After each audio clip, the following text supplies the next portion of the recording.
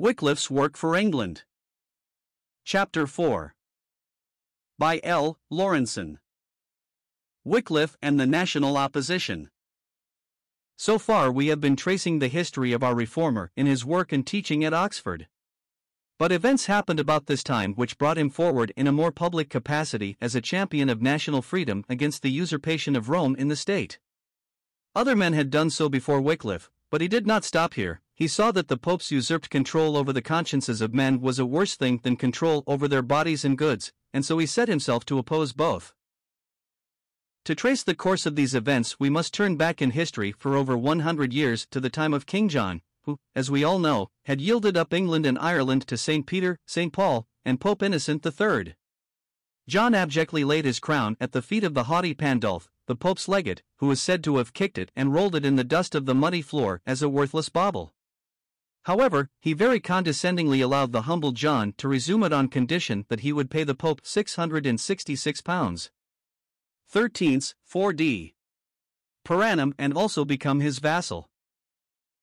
This payment had been very irregularly made, and since the majority of Edward III, it had been entirely discontinued.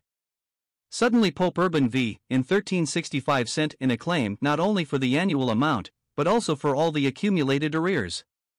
The papal court has been famous at all times for its love of money, but at this time the Pope could not help himself.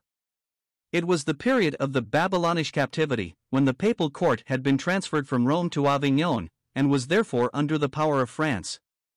Charles the Wise of France, hoping to humble Edward the Warrior of England, had forced the Pope's hand.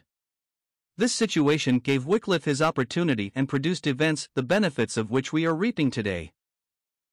But Edward III was no weakling, as was King John. The man who had humbled France at Crécy and Poitiers, and who at that very moment was titular monarch of 1/3 of its soil, was little likely to yield to the insolent demands of Urban, who was but a tool in the hands of Edward's enemy. So Edward wisely said no, and summoned his parliament to support him. The Commons complained that the Church drew 5 times more money from the nation than did the King's exchequer.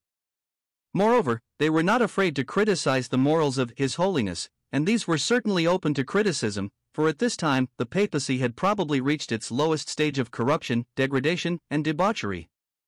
At Avignon, benefices in every part of Europe were openly put up for sale and handed over to the highest bidder. The purchaser in turn squeezed out of his parish not only enough to repay his outlay, but sufficient to allow him to imitate the luxury of his superiors. So the Commons of even Roman Catholic England might well complain of the simony and corruption of Avignon. All these evils were coming to a head when it pleased God to raise up his servant Wycliffe to oppose them. At this time he was a king's chaplain, and his principles influenced both king and parliament. The prelates were in an unfortunate position. They had either to become traitors to the Pope or traitors to the king. If they disobeyed the Pope, they risked their spiritual dignities.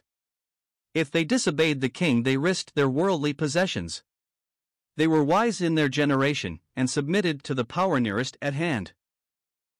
With the other dukes, earls, barons, and great men, they answered that neither King John nor anybody else could give away his kingdom and his people without their consent.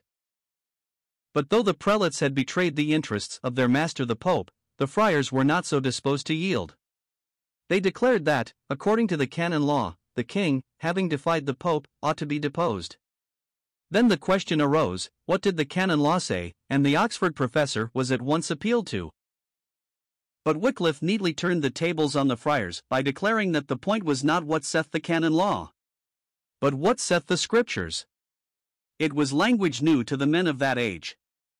Canon law, said he, is of no power when it is opposed to the word of God. But God had more important work for Wycliffe than worldly politics. His lectures to his students were those of one having authority.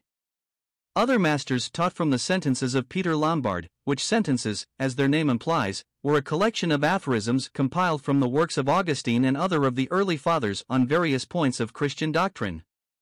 But Wycliffe went direct to his Latin Bible and showed his hearers that in the Word of God there was not only the way of life, but the rule of life, and that both flatly contradicted the doctrines of Rome.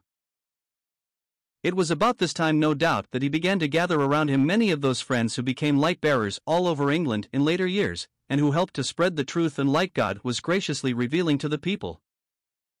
How thankful we should be that, although wicked men, led on by Satan, have often attempted to suppress both truth and light, they have never quite succeeded. Such attempts were made later in the time of Henry VIII, who broke with the Pope only to set himself in the Pope's place and measure out, if that were possible, equal cruelties against the saints of God.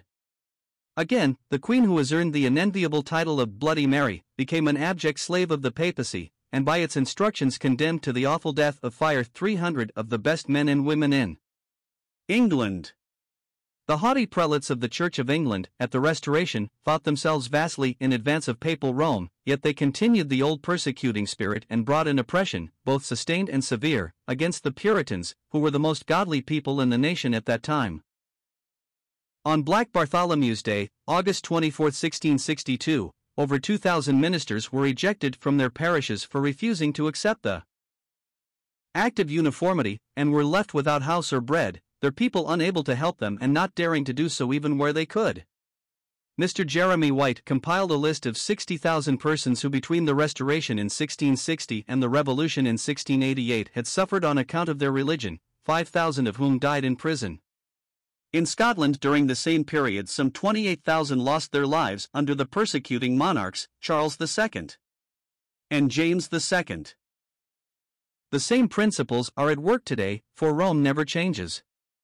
In our country she cannot appear in her true colors just yet, but she has been steadily working ever since the Reformation to undo that great work. The way to defeat the works of darkness is to spread truth and light. Is a candle brought to be put under a bushel or under a bed and not to be set on a candlestick? It is the duty and privilege of all who have the light to let their light shine.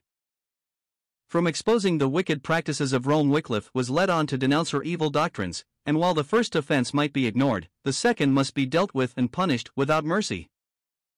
We shall see in our next chapter what means Rome adopted to do so and how far she succeeded.